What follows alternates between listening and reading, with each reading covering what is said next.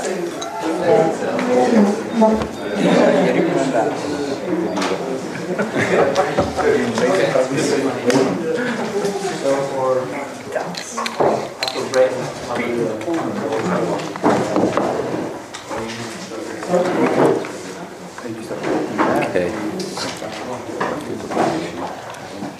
Morning, everyone. So today, Professor is going to be going over the paper, How to Ensure the Stability of the New European Currencies. So over to Professor. Thank you, Sandeep. Good morning, ladies and gentlemen.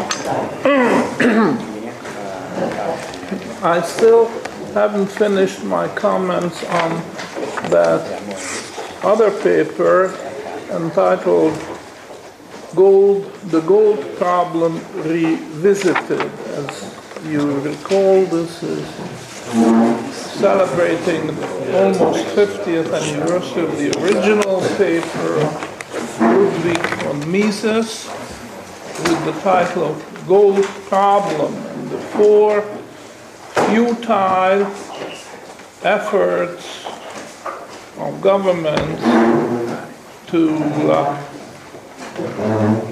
influence economic events.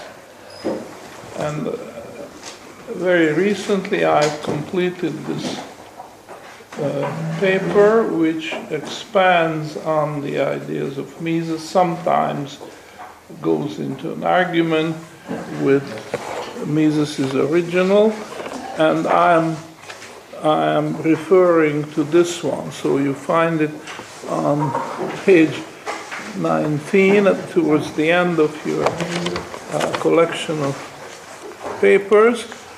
And remember the missing G.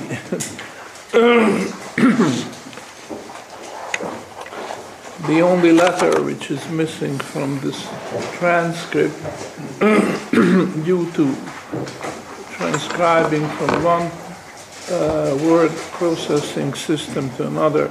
Unfortunately, the G has been missed, but it shouldn't be too difficult to make sense out of it if you know that that's the only problem. All right, I have already covered the first futile effort. That's the futility of government policy to increase the money supply, to inflate and push down the rate of interest. I'm not going to return to that. The second one we have started and also finished. It was the futility of government policy to suppress the rate of interest. That's also frustrated by the market, and I have an insight which I added here, which is something that Mises himself missed, but I think it's important, and that insight is the effect of gold hoarding. Now, the third one we have started, I haven't finished, so I come back to this one. The futility of government policy to boost wages. This is a demagogic effort on the part of the government to endear itself to the toiling masses, laboring masses who are at the bottom rung of the ladder. They are struggling. Their situation is difficult, admittedly, but the government paints itself as the savior. The government will force those blood-sucking exploiters to yield more of the profit, which could be paid over in the form of wages. Now, Mises does a very good job in refuting this and why this backfires. But what Mises doesn't do, and I try to do, and I would like to emphasize this again, so that you see, I'm in disagreement with Mises over the real bills doctrine. I always add the name Adam Smith, because this is your guarantee that we have a serious theory. Adam Smith was a first-class thinker, philosopher, moral philosopher, and economist, and the real bills doctrine does credit to his work. Unfortunately, Mises dismisses the real bills doctrine. We don't. We take it very seriously. But here's something which only fairly recently, during the past 80 years, came out. And this is the fact that the real bills, the financing trade in terms of real bills has a very important impact on the demand for labor. And not just demand, but also makes it possible to finance the labor bill, the wage bill. And this is something which practically nobody noticed. I mentioned, with the exception of one economist, a German economist by name Heinrich Rittershausen, and he pointed out and in fact predicted the absolutely horrible wave of unemployment which hit the entire world in the 1930s. What he pointed out, that part of the bill circulation, these bills, real bills, which finance world trade, are in fact circulating. They can be used as a means of payment by the various phases of the production process. Can be thought of sequence of phases. The maturing good is being passed on from one producer to the next, and again to the next and next, until it matures into a marketable consumer good, at which point it's sold. And the way to finance this is certainly not in terms of gold coins. There would not be enough gold in the world to make this movement, finance this movement of the maturing goods. Myriads of them, lots and lots of them, are moving from the producer to the consumer, and lots of exchanges are involved before the one single exchange, selling it to the ultimate consumer. And to finance this, to make it possible that these many exchanges can be done expeditiously, is in terms of the real bill. And no single person is responsible for that. It wasn't a matter of discovery or an invention or anything like that. It was a spontaneous movement of when these traders are passing on the maturing merchandise, the payment is in form of real bills.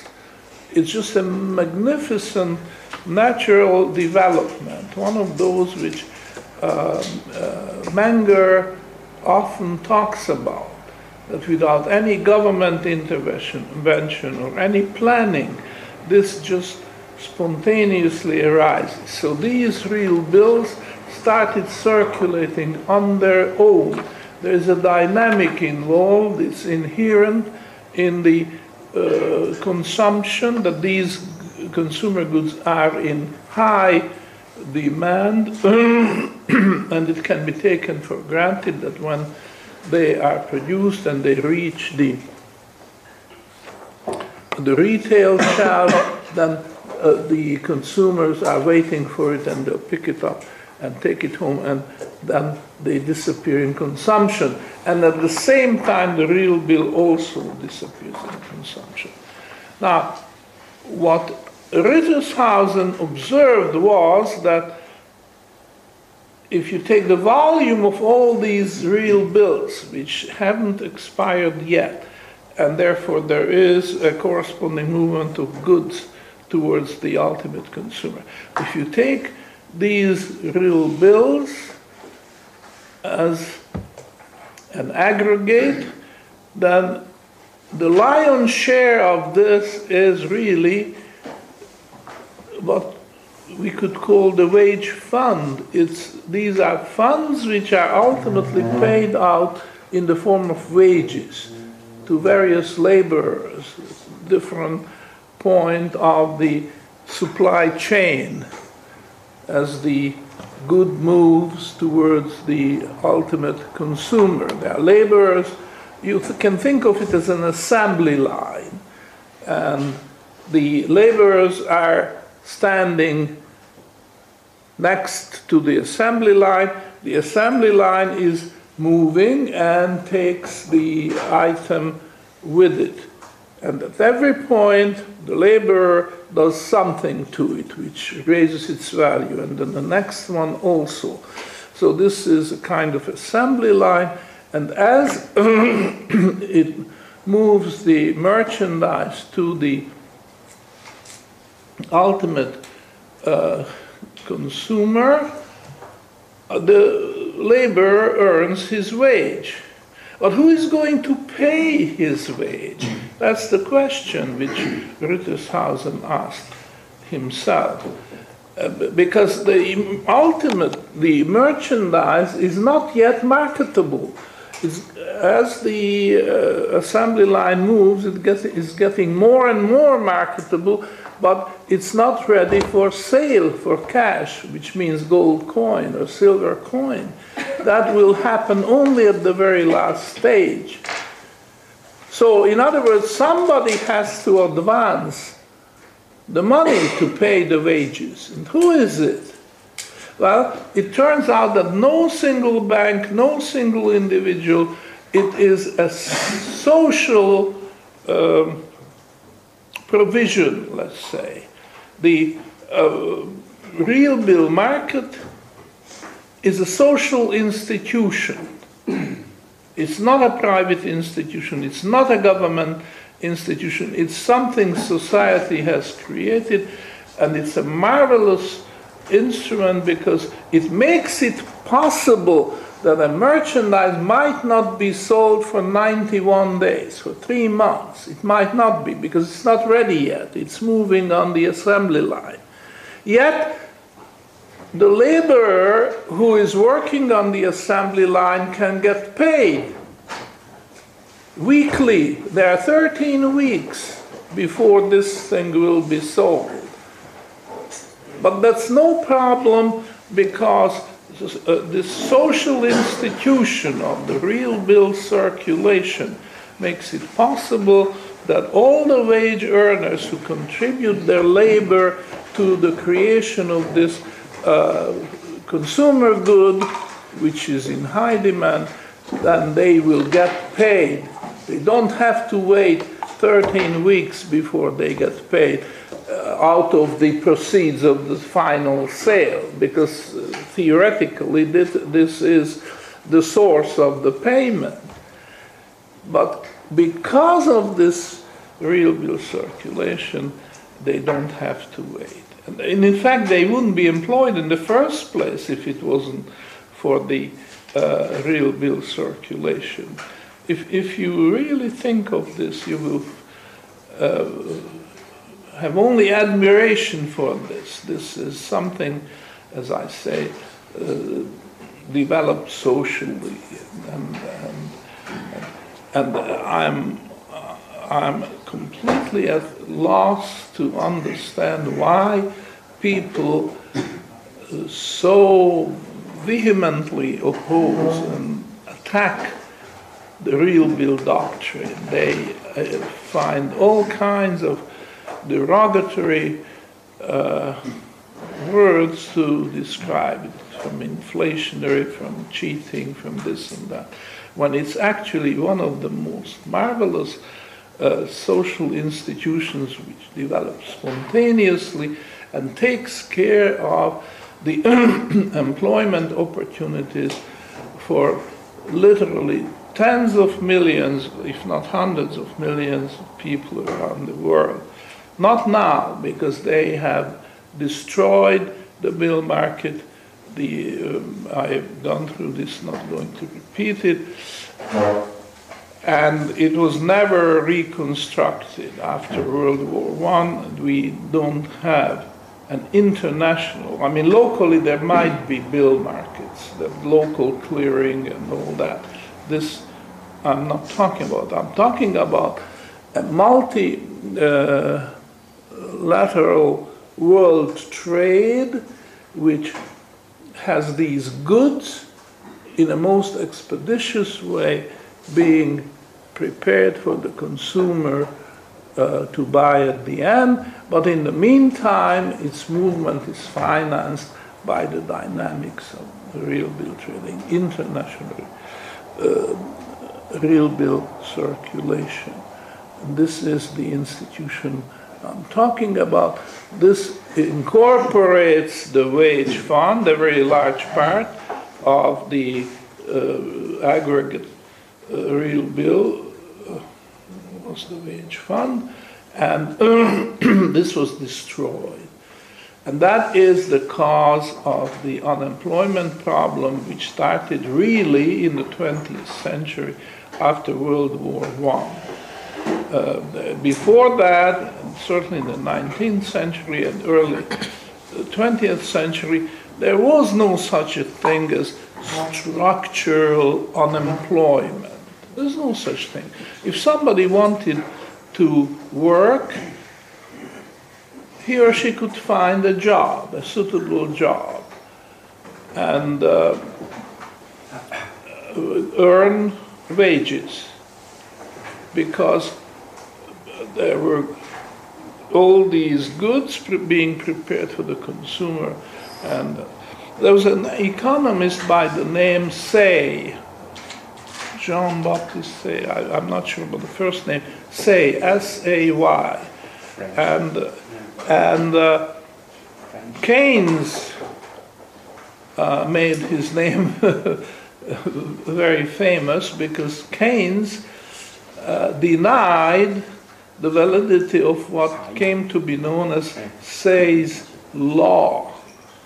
So Say's, he announced a law which goes something like this: the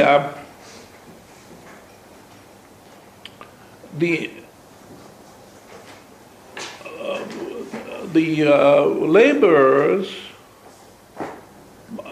through their employment, will create the proceeds whereby they can be paid. So employment creates the opportunity to pay wages. The two are two sides of the same coin. And the message is that there is really no such a thing as structural unemployment, because if somebody is employed, then employment increases by one person, but at the same time the goods, which are consumer goods, which are being produced will increase, and out of the proceeds of the sale of this extra merchandise, the wages can be paid. So it's a contradiction in terms to talk about structural unemployment. Of course, he didn't use these words, but that is the message. And Keynes made a big point in his magnum opus, the general theory of employment, interest, etc., that Say's law is not valid because there is such structural unemployment. Mature capitalism creates its inner contradiction, and as a result, there is mass unemployment, and of course the gold standard contributes to it too, because the gold standard, in his opinion, is contractionist, which means it does not help expand the economy, it rather helps to contract it. And then, of course, there was a big discussion on all that. Now, I mention Say's name because I think this insight, what Rittershausen brought out, and he was the only one who did that, actually proves Say's law, because the wage fund takes care of this. There are two aspects to it. One is newly emerging merchandise, on the other hand, there are the wages being paid. And the two go together. If the amount of merchandise increases, the wage fund increases too. And in case of contraction, which could happen seasonally, for seasonal or for other reasons, if that is the case, then the two contract together. So Say's law is valid. This is, I don't think Rittershausen makes reference to Say, but we can see that this is actually part of the same problem. So I would add this to Mises's remarks, why the government policy trying to boost wages is counterproductive, and we go even further than Mises did, because it was the governments whose misguided policies destroyed the wage fund and created a horrible unemployment situation in the 1930s. And even when this was worked down after World War II, there was a relatively full employment situation, but they still talked about structural unemployment because the employment situation never became as secure as it was before World War I. Because the wage fund was no longer there. And the wage fund was the guarantee that people, workers, laborers can be paid weekly, and they don't have to wait until the ultimate consumer good is being sold for cash and then go back and pay, because the money can be advanced. Society has an institution which makes it possible. It's not banks, it's not the government, it's not unemployment insurance, it's not any of the several artificial government schemes which pretend to help the laborer. But it is this idea of real bill circulation, and part of it is the wage fund. So that is what I wanted to add to Mises's thought number 3, the futility of the policy of boosting wages. And now we come to the last one, which is the futility of valorization of gold. which is something Mises introduces in this early paper, 1965. However, Mises didn't use the word valorization. I just added that word because it's a short way of talking about the idea, which is that governments have a policy whereby they want to adjust the gold price in a way which would fit their purposes. So we call it gold valorization policy of the government, but it has many different ways of appearance.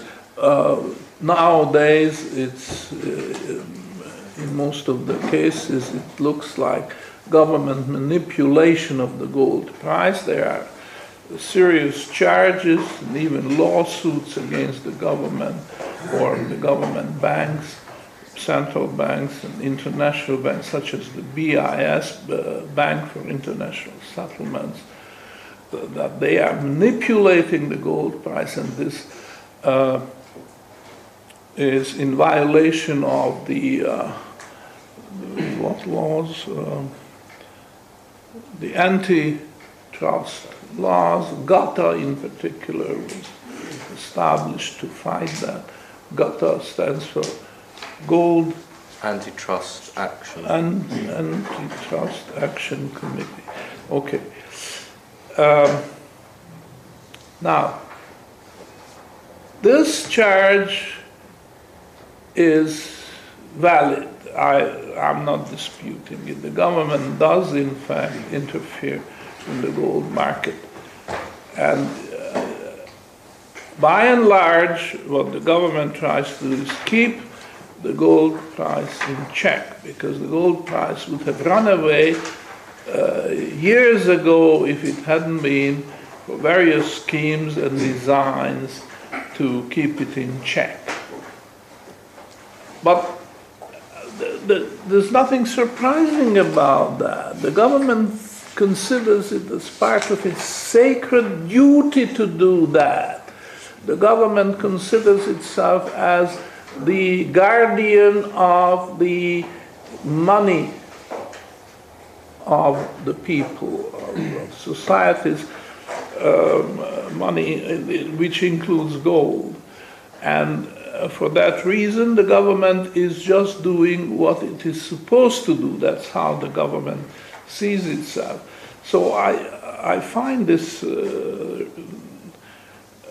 effort on the part of GATA and others, and the criticism itself is misplaced. That the government really should not or does not deny that it is doing that, but it puts a positive spin on that activity. It's a duty, a sacred duty of the government to look after the stability, and that includes the part of the government wouldn't say manipulating the gold or the gold price, but to